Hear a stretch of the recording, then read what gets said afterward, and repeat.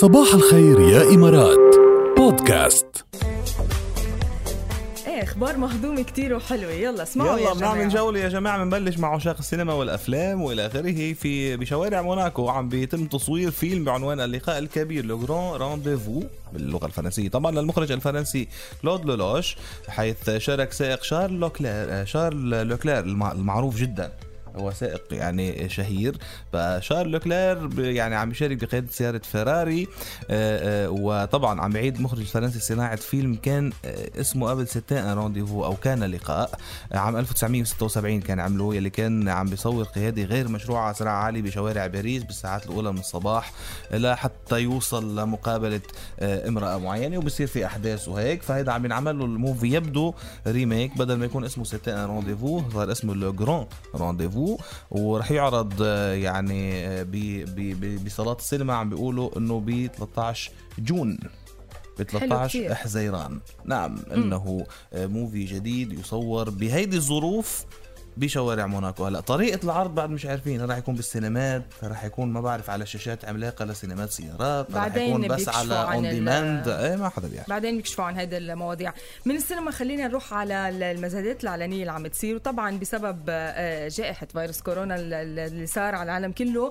تغيرت هذه القصص، بطل في كتير مزادات، وفي المسؤولين عن هذا الموضوع عم يلوموا الفيروس انه صار في هذا الشيء، ومنعوا الزباين الاغنياء اذا بدنا نقول من انه يتنافسوا سنويا على اغلى الفواكه او الثمار بهيدي اللي بتصير بهيدي المزادات تحديدا باليابان، لانه في زوج من البطيخ الاصفر الياباني طبعا كان يباع باسعار خياليه، يعني تخيل مقابل 120,000 ين، يعني 1114 دولار تقريبا، وهيدا جزء بسيط السعر من الاسعار الفواكه اللي بتكون موجوده بالمزاد.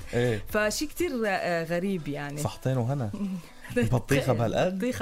هلا هو البطيخ الاصفر الياباني مش مثل الشمام او البطيخ الاصفر اللي نحن بنعرفه، يعني حتى لونه من برا مختلف، تفتحيه بيطلع لونه من جوا اصفر، يعني بدك تقولي شكله من برا مثل البطيخ الاحمر اللي نحن بنعرفه، بتفتحيه بيطلع اصفر من جوا. شغله غريبه يعني، بس انه لدرجه انه يصير سعرها هالقد. وهيدا عم يقولوا هيدا ارخص من غير فواكه، يعني اذا بدنا نروح على بعض غير ثمار وفواكه اغلى بكثير. هيدي اغلى بطيختين بالعالم هو. انا امي طول عمري تقول لي شوفي مبسوط بالبطيخه اللي بين كتافك، انا هالبطيخه اللي بين كتافي اذا ببيعها بجيب لي هالقد قليله. لا وهيدا ارخص نوع، يعني في بعد انواع بتروح اسعارها. شكرا انا بشكرك على الخير. هيدا مزاد للفواكه، يعني للثمار، مزاد الثمار يعني. معروف هيدا على فكره بيصير باليابان سنويا، بس انه الاسعار كرمالها عم بتصير يعني مدهشة أكتر. صح، بس هلا يلا شو بدهم يعملوا بكورونا، يعني عم يلوموا الفيروس، ما لأنه الأغنياء كتير اللي بيجوا على هذا المزاد ما نون قادرين يجوا، طبعا خايفين على يعني حالهم. هاي الأسعار مش عجبتهم كمان، بعدها مش واصلة طيب هات نروح على سنغافورة. خبر كتير حلو، مثل ما قلنا امبارح كل يوم بظل فيروس كورونا عم بيكون في خبر إنساني، عم بيكون في خبر خيري، وهذا الشيء عن جد حلو بيكبر القلب.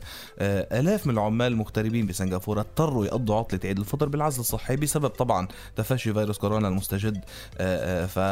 عم بيقضوا بالعزل غير الأماكن اللي هن اوريدي كانوا ساكنين فيها. فلتعزيز معنوياتهم في رجل أعمال سنغافوري شهير ومرته وفريق من الطهاة عملوا شكلوا فريق طهاة وصاروا يعملوا وجبات طبعا على حساب هذا يعني البزنس مان، صاروا يعملوا وجبات برياني، وعملوا وجبات لما لا يقل عن 600 مهاجر بمساء أول أيام عيد الفطر ووزعوا لهم. شو حلو والله جد، يعني بدهم زقفة طبعا. برافو. أي عمل خير، أي لفتة إنسانية خصوصي بهالظروف بدها زقفة كتير عن جد. وقد ايه فرحوهم، وقد ايه انبسطوا، قد ايه حسوا في ناس مهتمة فيهم، يعني برافو عليه. هي اللفتة 100%. هيدا اللي انت عم تقولي، اللفتة قد تكون اصلا اهم من الشيء المادي او من المساعدة العينية اللي تقدمت، هي انك تحسسيهم انه ما نكون لحال. صح، انت واقف حدهم يعني.